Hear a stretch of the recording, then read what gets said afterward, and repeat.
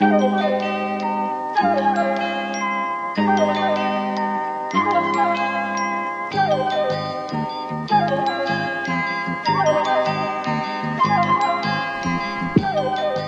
and welcome back to a very special, I was going to say broadcast, I guess it's more of a podcast, of Trash Future, the podcast about how the future and today the present is trash. This is a special Saturday edition. This is an extra. My name is Riley. You may remember me from every previous episode of this podcast. And today I am joined by Rohan Banerjee, who is a journalist at The New Statesman and is also the co-host of No Country for Brown Men, which is a podcast that he made and will be relaunching soon. Yep, myself and Hussein Kisvani, who has obviously appeared on this show before, we are relaunching the podcast. We have been asked, when is it happening? The answer is soon. Very non-committal stance, but it is happening. We are coming back. We're going to be better than we were before. And yeah, we look forward to it. But we are definitely coming back. And you know, for those of you who have been tweeting us, you know, it is happening. We promise. It's just a matter of time. Finally, the country will be specifically for brown men. Exactly that. Rohan and I are sitting down today because the BBC has taken the bizarre decision to rebroadcast a basically fascist speech from Britain's checkered past. And they've decided to rebroadcast it. The first airing of the speech on British airwaves in full ever in history. Again, I don't know why that's considered to be good or significant, but they appeared to say it. And it has high production values and it has commentary, but it's still being represented. And we think that's basically a bad idea. So we've decided that we're going to do something a little bit different. We are going to talk about this speech. It is the Rivers of Blood speech, famously as it is called, given by Conservative MP Enoch Powell. We're not really going to quote it that much. Instead, I think we're going to talk about its sort of rotten legacy and sort of resituating it in history to try and, you know, give an alternative. Before we launch into commentary, I'm just going to briefly explain what this famous Rivers of Blood speech was. So Enoch Powell he's dead now, a Conservative MP for one of the Wolverhampton constituencies in the West Country. And he made this speech on April 20th, 1968. And it was in response to the passage of the Race Relations Bill, which basically just said, you have to rent. So if you're renting a room and someone's black, you can't deny them because they're black. You have to find another reason. It does more than this, but that was the kind of thing this bill was doing. Enoch Powell, as a fascist, obviously was very, very against this. And the Rivers of Blood speech was made to sort of suggest that Britain was going to now be sort of overrun and taken over by black people. And the reason it's called, and brown people and Asian people and non-white people, the reason it's called the Rivers of Blood speech is that he drops in towards the very end a quote from the Aeneid. And the quote goes, "As I look ahead, I am filled with foreboding. Like the Roman, I seem to see," quote, "the river Tiber foaming with much blood." I think it's significant that he quotes the Aeneid because Virgil, the author of this epic, was probably the worst ancient Roman writer. The Aeneid was a piece of jingoistic hogwash and is basically the ancient Roman version of Air Force One, or perhaps the Expendables. It was commissioned by Augustus to sort of make an argument for sort of Roman exceptionalism and supremacy and the divine lineage of his house. And so yeah, it was utter. I mean, of course, a sort of chintzy fascist is going to quote it. But don't let that make you think that Enoch Powell was some kind of political outsider. He was an office-holding MP, and on his death, Baroness Thatcher said, quote, "There will never be anybody else so compelling as Enoch Powell. He was magnetic. Listening to his speeches was an unforgettable privilege. He was one of those rare people who made a difference and whose moral compass always led us in the right direction." William Hague, Tory leader, said, "There were disagreements, sometimes profound, between Enoch Powell and the Conservative Party. Nevertheless, his contribution has helped shape the history of our party in our times, and he will not be forgotten. And our purpose today is to show precisely how his contribution has shaped our party and our times, and to ensure that while he will not be forgotten, he ought not be fucking honored." Rohan. Yeah, I mean, you've summed up the background quite well. Personally, I think that the decision to broadcast the Rivers of Blood speech from the BBC is a strange one. I'll say the word strange as opposed to the wrong one, because whether or not it's the wrong one will depend on what they do afterwards. So essentially, the way I see it is that whatever spin you want to put on it, whatever insincere banner of balance or free speech you might have, I think that really the decision to broadcast the Rivers of Blood speech comes down to this conversation that we've been having recently about whether or not the BBC is biased. Ipso facto, the accusation is that the BBC is a sounding board for bitter Remain voters who are just, they're whining about the Brexit vote, essentially. So if you give airtime to something that is so spiritually pro-Brexit as the Rivers of Blood speech, and I'm aware that any criticism of me conflating Leave and racism together is again something we can unpick in a few minutes. But if you give something that is so spiritually pro-Brexit airtime, then you could offset the claim that the BBC is only broadcasting pro-immigration, pro-Remain sentiments. Now, while it might be successful in assuaging the Leave community or the those with imperialist delusions and fantasies, I think that for Remainers, and more importantly for the ethnic minorities that are actually targeted in the speech, the brown people, the black people, the non-white people that are actually the victims of that speech, it has the completely opposite effect.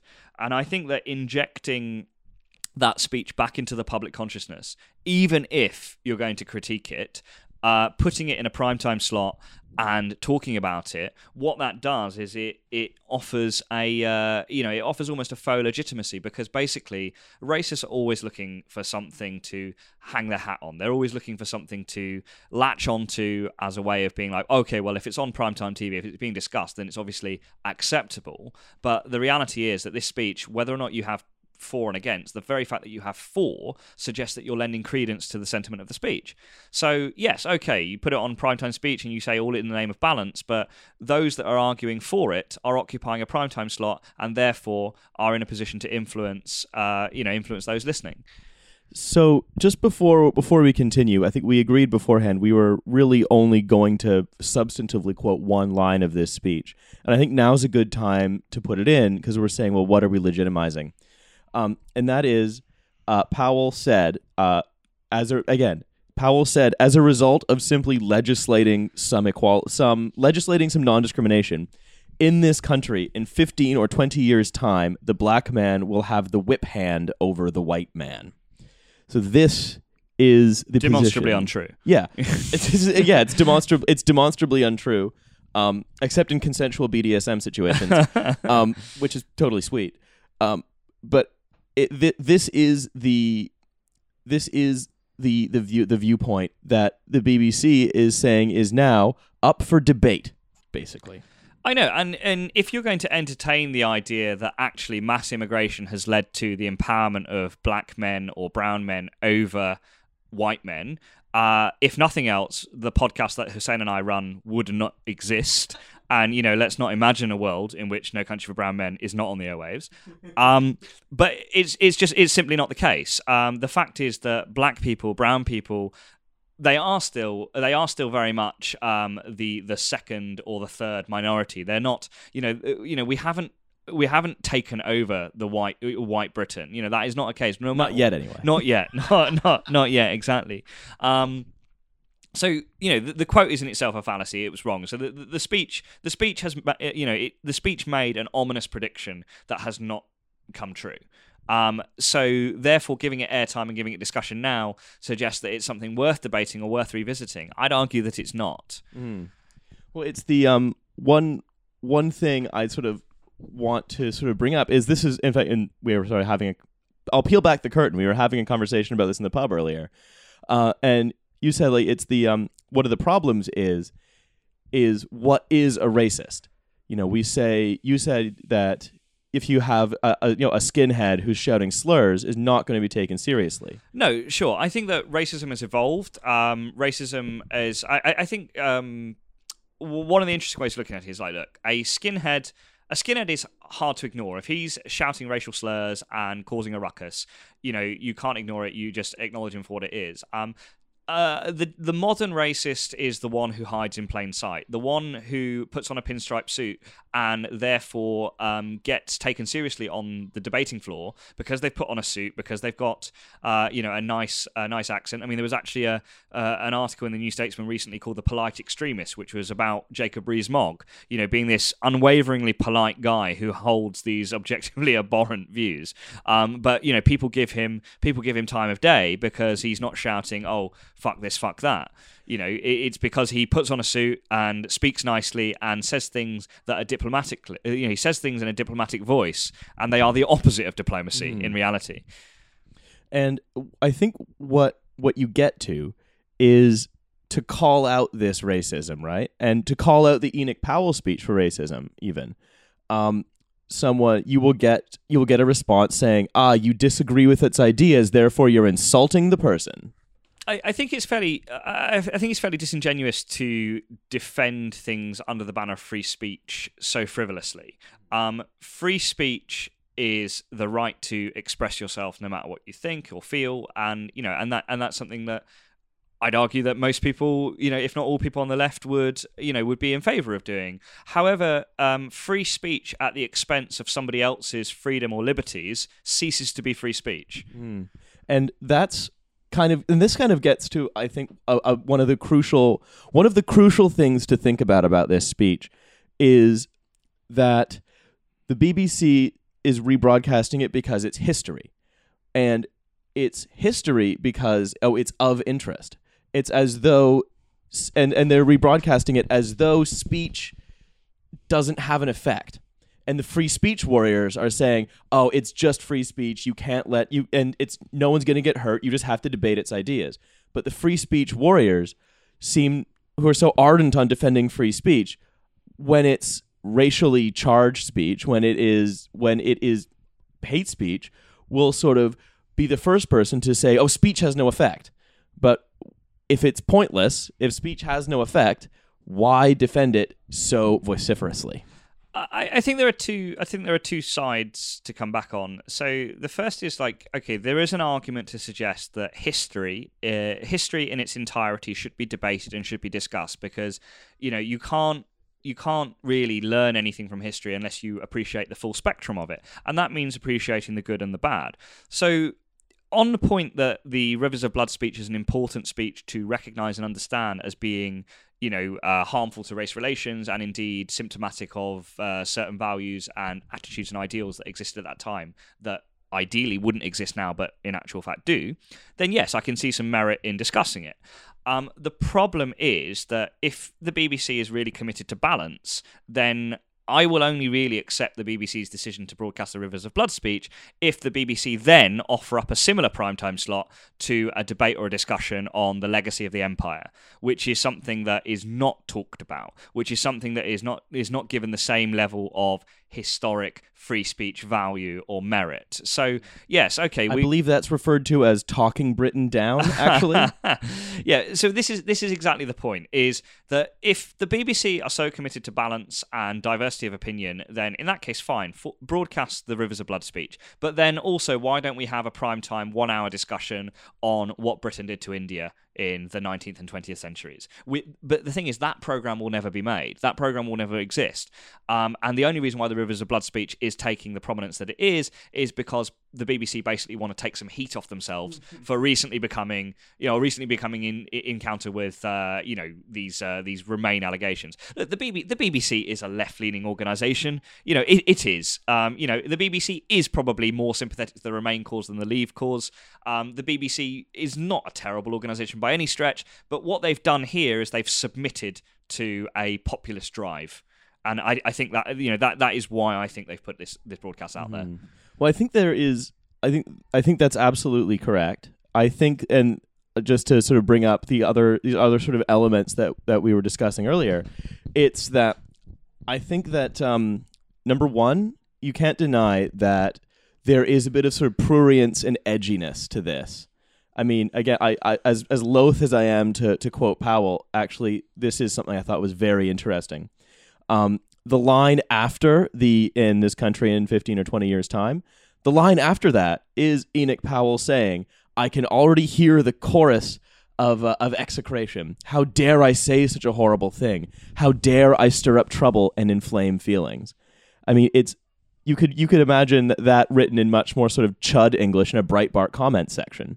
Who talks like that? Enoch Powell. Yeah, but it's that, and it's this thing where they know they're being.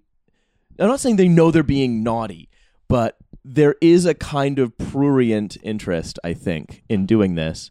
But also, one thing I've noticed this since Brexit and since Trump's election, is that both of these were two political movements that were essentially reactionary and essentially white nationalist. And in both cases, the reaction of a lot of the liberal press has been to try and reach an understanding not with the targets of white nationalism, but with the white nationalists themselves. Sort of their endless sort of soft-focused portraits of Trump voters in the New York Times saying, people kept calling me racist, and so I had to vote Trump for some reason. And it seems like there is just this obsession with coming to understanding with them, as opposed to profiling the people resisting these things. Yeah, I mean, I absolutely agree. I do think that for all the criticism that the left gets, or the centre ground even gets for not engaging with those who they disagree with, I don't always. I think it's important to understand the frustrations of the white working class who feel like the European project, for example, may have failed them.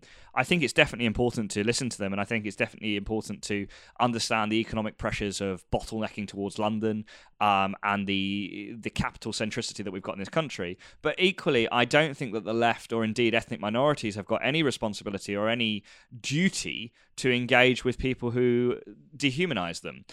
For example, I really hate the phrase "legitimate concern about immigration," because this has become a blanket term to basically shut down, not debate, but to shut down concerns raised by ethnic minorities. So, as an ethnic minority, I'm told that I need to respect old white people's legitimate concerns about immigration.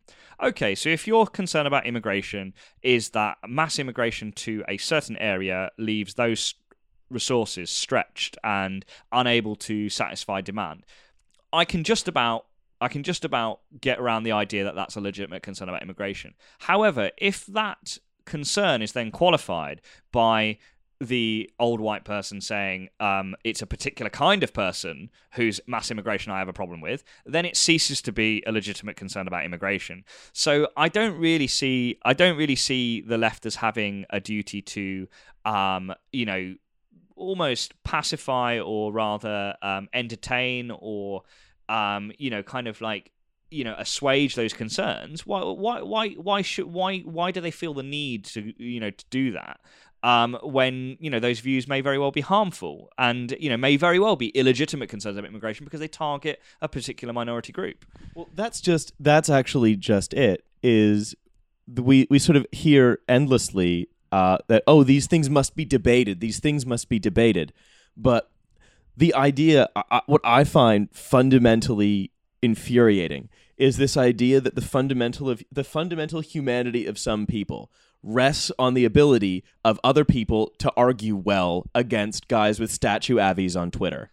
That it's utterly bizarre that we could say, oh yes, well, we have to have the debate, we have to engage the other side, when the other side is trying to sort of stir up almost a genocidal fear. But it's not a debate, is it? It's an enduring hypocrisy of the British narrative. And I don't want to put that into, I don't want to compartmentalize that into left and right wing thinking. I'm talking about education. I'm talking about public discourse, public discussion about British history. If you take GCSE and A-level history in this country, right, we learn about a particular narrative that paints Britain in a certain way. The Nazis were terrible, the Brits came in and liberated Europe, and the Second World War was largely the effects of dissatisfaction with the conclusion of the first, right? These are kind of like these are the things that you'll see on a mark scheme. we don't get taught about the Commonwealth's role. I mean, at the moment, it's bizarre that the Commonwealth is being talked about as an alternative to the EU trading bloc, as this savior. This savior infrastructure. It's mad. What was Ahir's joke? Oh God, it was about the Commonwealth. Oh, he essentially says that he feels like his own voice is colonizing himself. But the Commonwealth doesn't like the UK. Like that's the real falsehood in all this. We talk about trading with the Commonwealth post Brexit because it'll be like a ready-made alternative to the EU trading bloc, the customs union, and whatever. Like, the fact is, if somebody colonized you and like caused genocide in your country, why would you later give them a favorable trade deal to say thank you? Well, it's you mentioned earlier, in fact, the sort of the relationship between West Bengal and victory, and again, I also, just to point out, the main decisive force in the Second World War was my boys, the USSR, fucking pouring one out from a gentleman. But you mentioned the role that sort of West Bengal played in Britain's war effort. This is the point. Like, so I can remember doing GCSE and A-level history and being told all about the Battle of Britain and all about the the Treaty of Versailles and the aftermath and all that. No real reflection or consideration was given to the amount of Commonwealth soldiers, whether from India, whether from what is now Pakistan or Bangladesh. No real consideration is given to exactly how many lives they sacrificed in the name of the British Empire. And no real consideration is given to the amount of resources that were taken from Bengal in order to feed white soldiers. So this is stuff that we get. This is, you can be the BBC or anyone's decision to broadcast the Rivers of Blood speech. If you say that you're against it, you're accused of airbrushing history and cherry-picking what you want. Well, I would say the exact same is true of the traditional British narrative around history.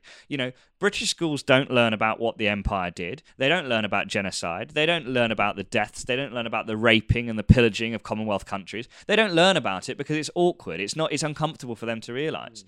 But this somehow for them is less awkward.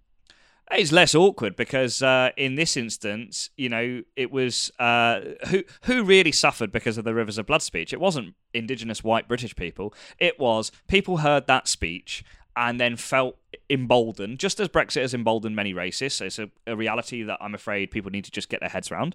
But just as Brexit has emboldened many racists to behave in a certain way and express themselves a lot more obtrusively, the same thing is true of the Rivers of Blood speech. It legitimised, or at least perceptively legitimised, racists to go and attack corner shops in the West Midlands, or to say things to black people, or to, it made them feel, the fact that somebody in Parliament had said these things meant that they felt okay in holding these views. And we're seeing history repeating itself now. So rebroadcasting it is only going to consolidate that. Yeah, I was almost going to say, damn, it's a good thing no one ever broadcast the speech in full in the British airwaves. That would be a real fuck up. It's baffling, really, is that actually the comedian Paul Chowdhury, who had recently done an interview with, he talked about like a lot of his routine rests on contrasting British and Asian stereotypes. And, one thing he says about, he does the Dave accent, Dave for every white guy and Trace for every white woman. But he says, like, it's like, so true. He's like, come on, Paul. When I do your accent, it's racist, but when you do mine, it's not. Like, but the thing is, there's a huge difference between a white guy going some bud ding ding and doing the head bob. But they feel the minute that they see that on primetime TV, they'll feel like it's okay. Look at the Apu stuff on The Simpsons. People feel that if something's out there in the public consciousness, it's made commonplace, then it's okay to repeat outside of TV or the media. And that's my fear for the Rivers of Blood speech, is that people will hear it, most likely in this instance for the first time.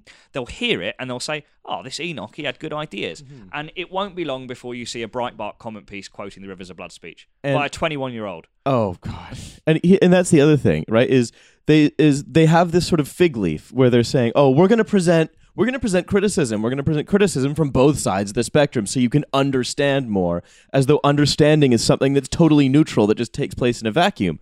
Whereas I imagine when people hear this, in sort of like people who just who may not consider themselves racist, but who just believe black people commit more crime, I'm doing scare quotes around that, they will hear this speech and they'll hear the criticism from the side of the spectrum that says, yeah, Enoch Powell was actually kind of a bellend. and they'll say, "Oh, that's just lefty that's unrealistic lefty nonsense. Everybody knows that black people are just a bit more naughty." And actually, this Powell bloke had a few good points. That's like, of course, that's what's going to happen. And it's bizarre that anyone would think they didn't.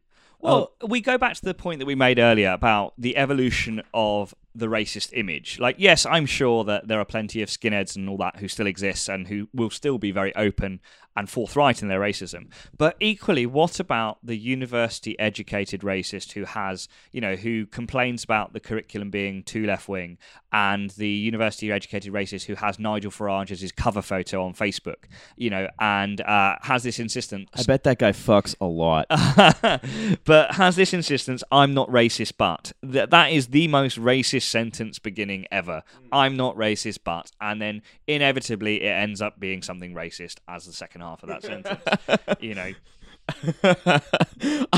I'm not racist, but Italians have an extra lobe in their brain that makes them criminals. God. So something that's come up a couple of times that I really actually do want to hit on is that we've spoken quite a bit about the empire. I think it's important to sort of understand Britain's relationship with its sort of disintegrating empire in the 1960s when Powell made this speech. I think the saddest thing about the empire's representation in modern British discourse is that a lot of British people think that the empire was a good thing because it politicized, it mobilized, it technologized. Railways. They yeah. constantly talk about the fucking railways. I think the best way of putting it is that the British Empire probably had, the most state-sized case of little man syndrome. A country that was so small and had little to no natural resources somehow managed to colonize the world. Yeah, it's like they were history's big swinging dick, but they were kind of a chode. Yeah, the British Empire is the most powerful chode of all time. Recently, there was an absolutely terrible, distasteful tweet from the Conservative MP Daniel Hannan, who, on World Commonwealth Day, he celebrated the Commonwealth countries by saying, well done to the Commonwealth, who are all these countries that are bound by liberty. Itself is an oxymoron. You cannot be bound by liberty. Liberty means freedom. Bound means that you're in chains. So what the fuck was he on about? But the point is that so many Brits and so many people who live in this post-imperialist fantasy, they seem to believe that Commonwealth countries feel grateful for being colonized. And yes, I will say this, like, as long as we're being philosophical, as long as we're reflecting on the legacy of the empire, India owes a lot to the British in terms of infrastructure. Yes, it does. But does infrastructure, does federal politics, does that make up for millions and millions of deaths? It's not really an answer that can be given. But the point is that a lot of these people who are defending the legacy of the empire, they just say, "Oh yeah, but railways though." And the thing is, like, railways does not make up for relatives that I never met. And yes, okay, great. It when I go to India and I'm taking my backpack or whatever, I can get on some functional trains. But like, in the same way that they don't want to airbrush history about Enoch Powell's contribution to the race discussion, I don't want the British's role in partition to be ignored when we talk about the history of the Commonwealth. And what's interesting is that these policies were leading a lot of former imperial subjects to come to Britain.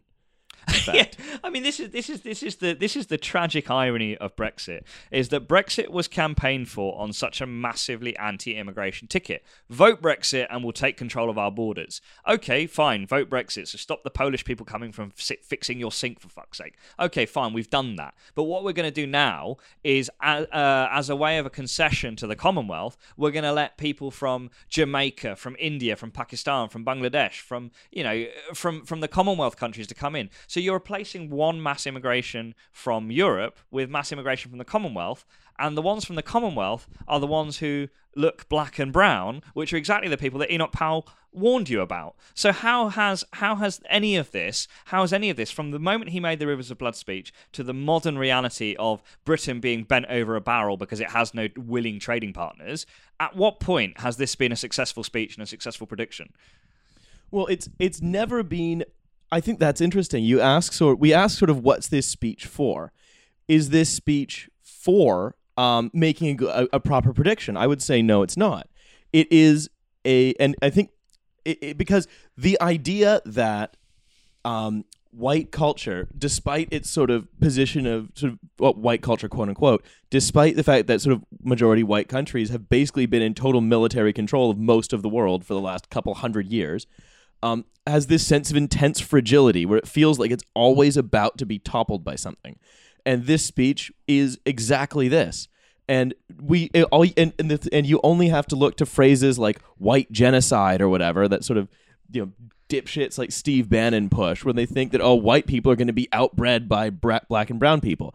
The prediction isn't wrong. It's that the propaganda is still going. It's not the prediction is wrong. It's that the propaganda is still going. I don't know. Maybe there are too many black CEOs. Maybe there are too many wealthy, privileged black guys. I think that may very well be the cause of the problems in Britain.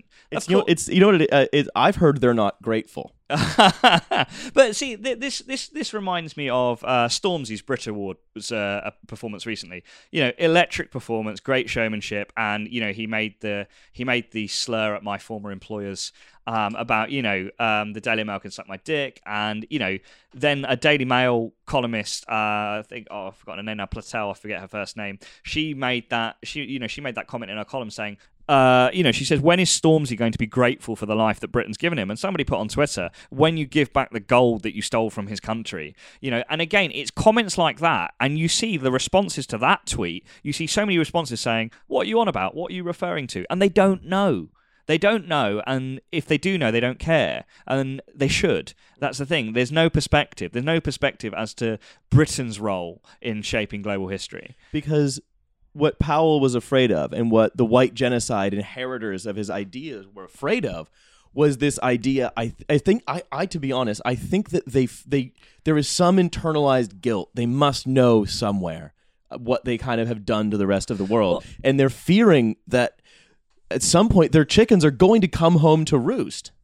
But that's an interesting point you make about internalized guilt. So I recently went to Berlin, which is a very interesting city because Berlin, it was Nazi HQ, right? So there are many landmarks within Berlin that remind you of the horrors of, just about a century ago, essentially. It's not that long ago.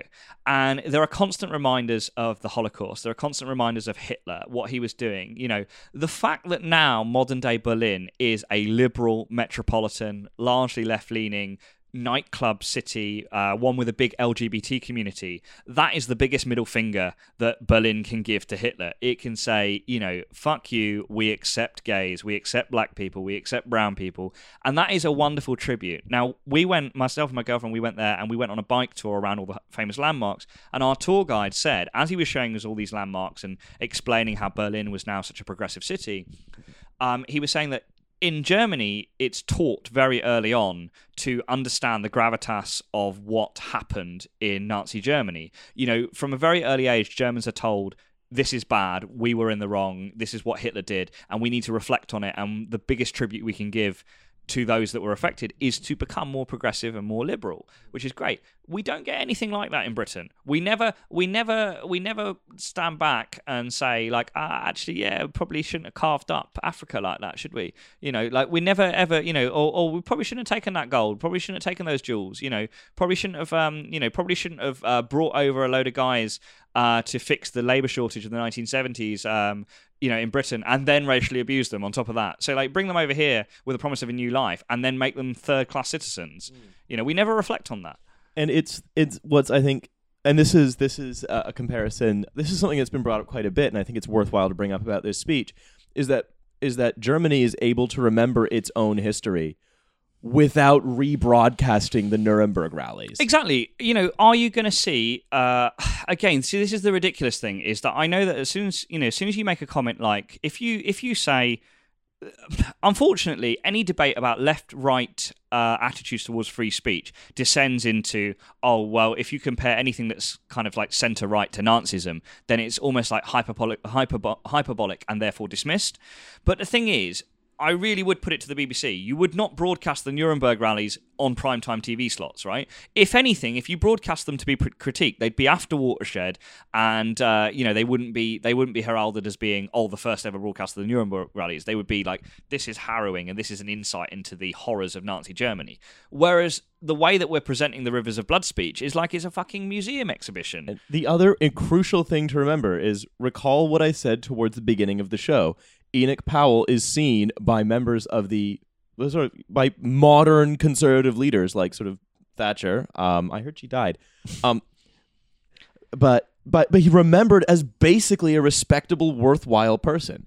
I mean, I'm not seeing the kind, and considering what he has said, I'm not seeing the kind of broad brush condemnation that would make revisiting his speech even broadly acceptable. Well, this is the thing. History is written by the winners, and therefore history reflects favorably on those who they consider to be the winners. So I would argue that obviously left-wing historians and pro-immigration historians would view Enoch Powell as we would. So I can't really say that it's too broad brush in that sense, but I'll go back to the original example we gave about Winston Churchill. Winston Churchill is on our £5 notes. Winston Churchill has been the subject of 4 films in the last 3 years. Like Hollywood's running out of ideas that they had to just keep on making Churchill films. The sky was dark because all the stars were in the Winston Churchill biopics. But see, the Churchill films and the representation of Churchill as being this level-headed war hero at a time when Britain needed him, that he might be, but we don't get his tour of India. We don't get his starving Bengalis. We don't get any reflection of that because that would not suit the narrative that he would fight them on the beaches and whatnot. We pick and choose. We pick and choose what we celebrate, and we pick and choose what we ignore.